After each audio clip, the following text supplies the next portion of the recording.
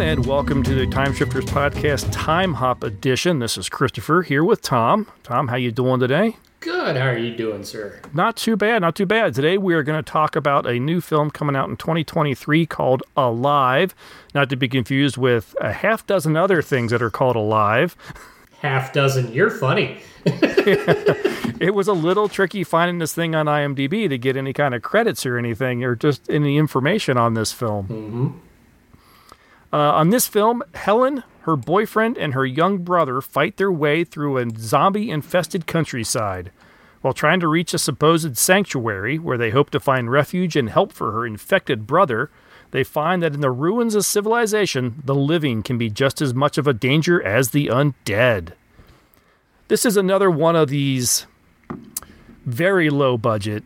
Again, it almost feels like a bunch of friends with a video camera sort of thing. Firenado, they tried to do something kind of fun. Right. And this one, I think they were definitely trying to do something dramatic. Mm-hmm. All the ingredients were there, but I think maybe just in the wrong quantities or something. It just didn't quite gel. The thing that got me with this, again, I have no trouble with low budget. Zombie's an excellent way to go low budget. It's no muss, no fuss. You have extras. You got some dark eyeliner and some little fake blood. You're good. Blood, make some bruises or something. You're done. You don't need to get fancy and have like the Walking Dead style. Right. With all of that. But no, the thing that was driving me crazy during watching this, for one, and I think I commented to you while I was watching it, the Foley artist was off the rocker there. I mean, anything that could make a sound, it felt like a microphone was pressed right up against it. Well, I actually was pretty impressed that this film, being a low-budget independent, actually had Foley.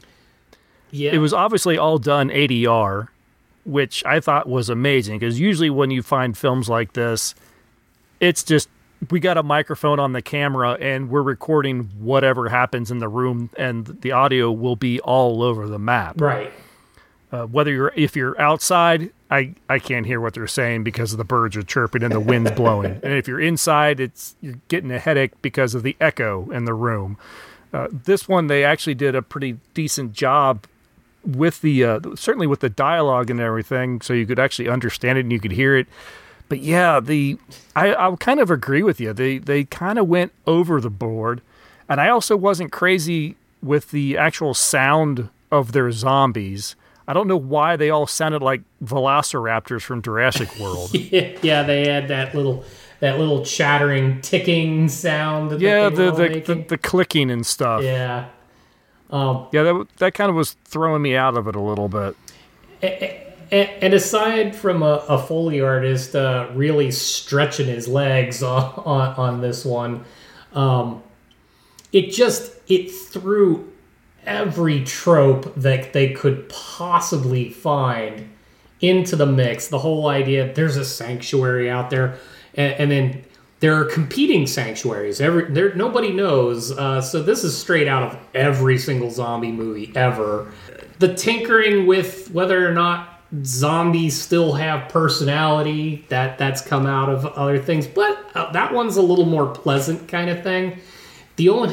But you throw all these tropes together, and then you throw in people that make no sense in the things that they're doing. There were so many times in the movie where our heroes, just making any smart choice whatsoever, would have just essentially not had the movie happen at all. like there's an opening sequence where we're learning about the little brother having he's been bitten at some point, so, and it's unclear what happens to children when they're bitten, so they're alluding to maybe there's a way out of this kind of thing. But as they're having the conversation and they're planning their next moves and all that, they're doing it with the door open in an area where supposedly we're surrounded by zombies. So, like, close the door. That's all I'm saying. Close the door. They're escaping the danger that's there, only they have not bothered to notice that the danger is still following them, so they're having conversations in hallways while the baddies approach with guns. They're like, keep moving or get out. It's that kind of stuff. It starts becoming maddening where you're just throwing things at the screen. I'm like, come on, write this better.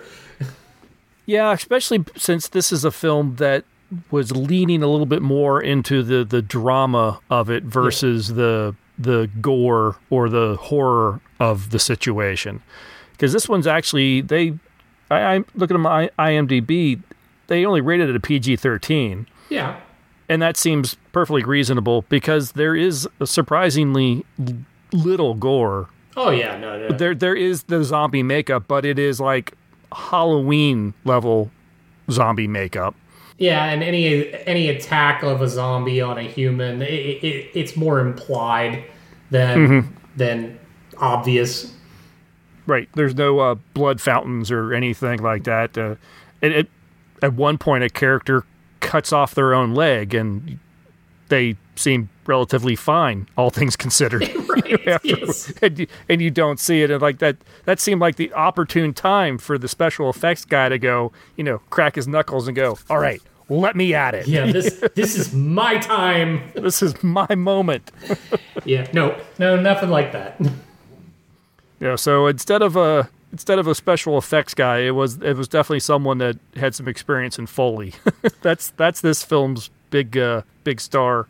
And admittedly, any good zombie story is really about the psychological impact on the people and what does it mean to be base human? Are you immediately out for yourself and your immediate crew? Are you in it for the greater good? How do you respond in a crisis where all hope is lost, kind of thing? That's the point of telling these stories, is to explore what do we do when there is nothing good to do. How do we respond? So I can get on board with the drama aspect and leave behind all the scary bits. So you don't have to get into that. I just felt like every time you're supposed to buy into the drama part, but people keep doing the most nonsensical, stupid things, and it just pulls me right back out of it. I'm like, I'm supposed to believe you're truly caring for up to the bitter end for a loved one, but you can't remember to close the damn door.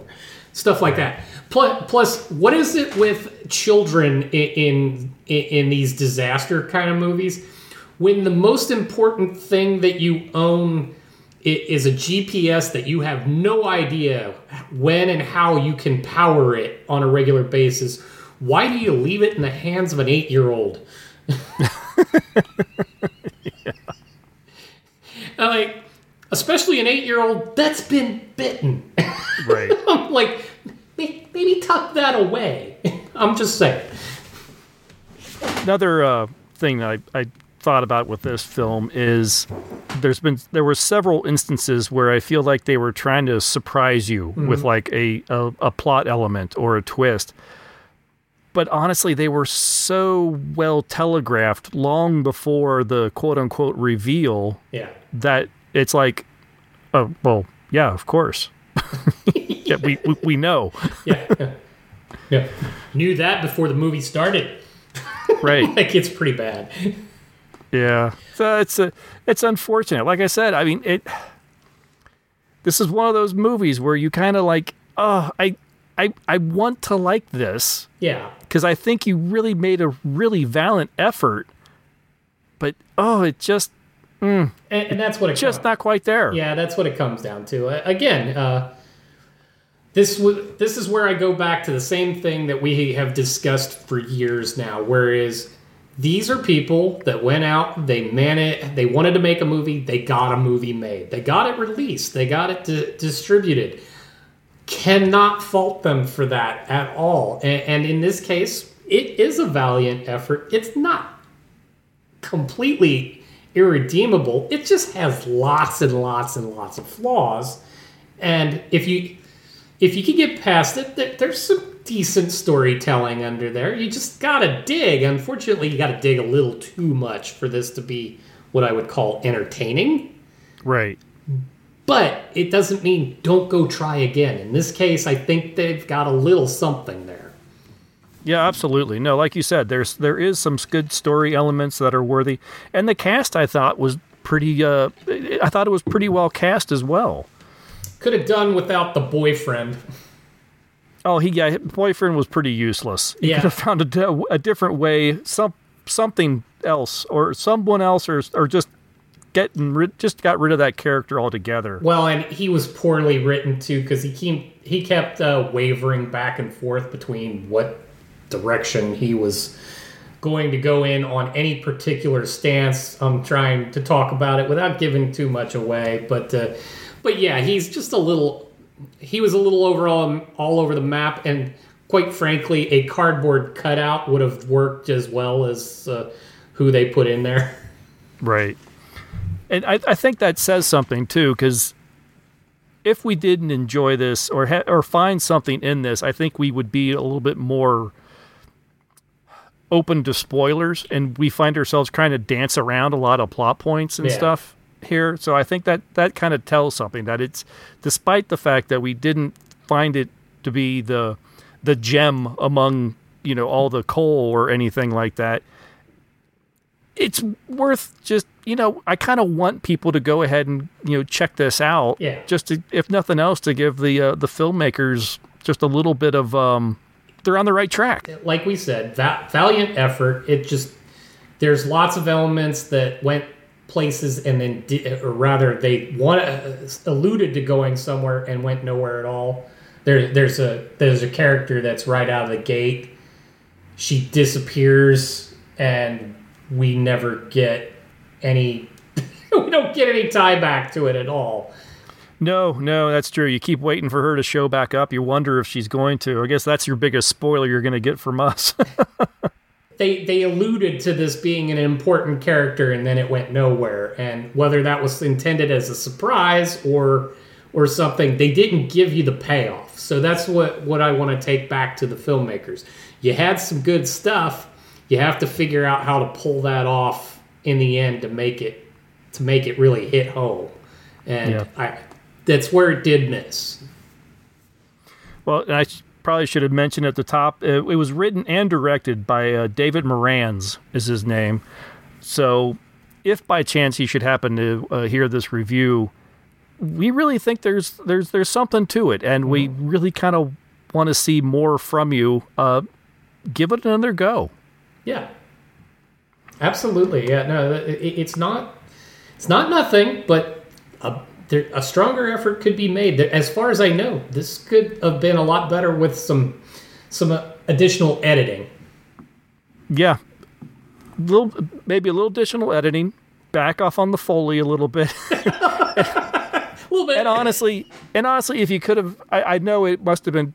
It's always hard to get money to make a movie. Yes. But yeah, this one, a little bit more budget, I think, could have helped this film, because you could have brought in a little bit in the way of effects, or you could have made the zombies a little bit more threatening when they needed to be. That could be, but I would think a solid reread of where you're going with some of this stuff. There were enough spots where your characters can't be this stupid, so and still survive. Read that through. Come up with another way to actually bring the danger back without making us all go, "Oh, come on." All right, well, that's it. That'll do it for us. That is Alive from 2023. You're going to find that on your streaming services. Hopefully, you'll be able to track it down. And like I said, it's rather closely named to a lot of other films. That's another recommendation that I might have given it is pick another name. Pick another name. Add a word. Or it can be something alive, or alive and something, or what is alive. I don't know. Yeah, you need to make a little bit more unique title. Yes, anything else just to set it apart.